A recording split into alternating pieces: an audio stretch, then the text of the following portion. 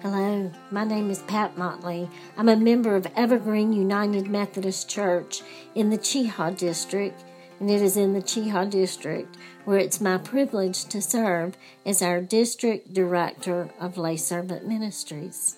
Our reading is from the Gospel of John, chapter 20, verses 19 through 22.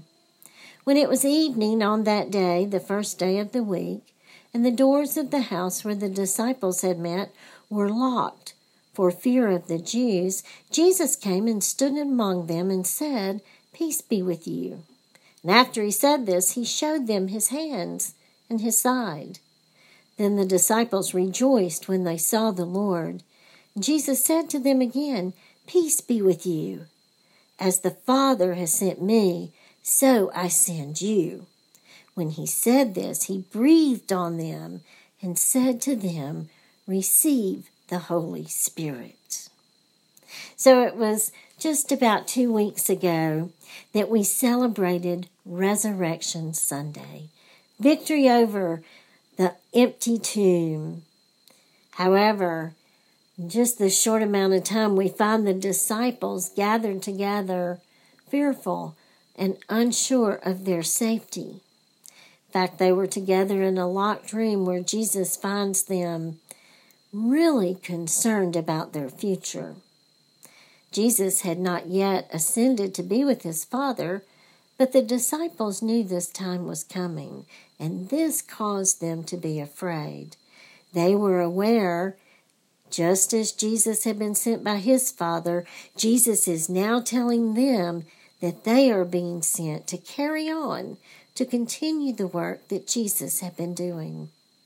They were being sent to teach the ways of Christ and to preach the good news of the gospel, to heal the sick and minister to the needy, for he had been their teacher and guide, and soon he would not be there to lead, guide, and direct them. The very first thing that Jesus does in our scripture reading today, when he saw the fear and concern on their faces, he offered a statement of comfort and reassurance. He said, "Peace be with you." These words were comforting to his disciples. It was as if he was saying to them, "It's okay. Y'all've got this. It'll be all right." They were about to begin teaching and preaching its healing as he had taught them.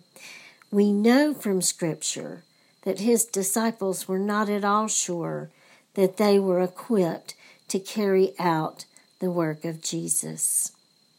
In the Gospel of Matthew, chapter 17, in verses 16 through 19, we see the apprehension of the disciples, for they did not believe that they had the power to do this work.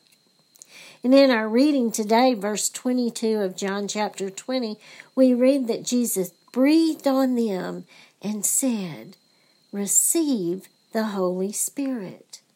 In giving his disciples the Holy Spirit, then they were equipped with the ability, through the Holy Spirit, to carry on the work of Christ. Just as Jesus told his disciples that he was sending them as he was sent by his Father, we too are sent as followers of Jesus Christ. And he also gives to us the gift of the Holy Spirit. So we too are equipped to carry on doing the work of Christ through the Holy Spirit. But what is the Holy Spirit? Reverend Mueller, an Episcopal priest, describes the Holy Spirit as an energy, a power, perhaps that little voice that sometimes we hear in our head when we are troubled or questioning what we should be doing next. And I suppose she's right when she says the Holy Spirit can best be described as each follower of Christ experiences the Holy Spirit in each of our own lives. She goes on to say that the Holy Spirit needs to be experienced and acknowledged and kindled from within us like a holy fire. It's a guiding light, leading us in the way we should go. to follow the teachings of Jesus. It's a spiritual light, not one we can actually see, but one that lives within us. We can feel it, but can't see it. Paul tells us in Ephesians 4:30 that God's Holy Spirit is a mark of God's ownership of us. Each of us belong to God, and we are His beloved children. And to help us through life, through Jesus, we have received the Holy Spirit. We experience the Holy Spirit at various times in our life, often when we're troubled or depressed or at low points. It is the Holy Spirit that comes and shows us what's real, not what we suppose or what we imagine, but what is real in the situations that we find ourselves in. The Holy Spirit is very important in our spiritual lives because it comforts and guides us so that we can get through the dark times of doubt and despair. Although we may not identify it as such, the Holy Spirit comes into the lives of each follower of Jesus. Jesus promised He would send an advocate, and the Holy Spirit is that reassuring force. Reverend Mueller goes on to say that the Holy Spirit is there to remind us that God has told us He will not desert us. In the depths of darkness or despair, we should never doubt or forget that the Holy Spirit is there with us. If we just listen, we can be led by the Holy Spirit to do the things that God has planned for us. Jesus promised us that the Holy Spirit would comfort us when we're hurting. In John 14, verse 18, we read His words, "I will not leave you as orphans." And in John 14 and 27, He promises the Spirit will bring us peace. As followers of Christ, we have much work to be done in today's world. There are so many people who are hurting and lost, lonely, and hopeless. As disciples of Jesus Christ, we are equipped to do this work through the gift of the Holy Spirit. The Holy Spirit supplies each follower of Christ with the ability to share the good news of the gospel with those who need hope.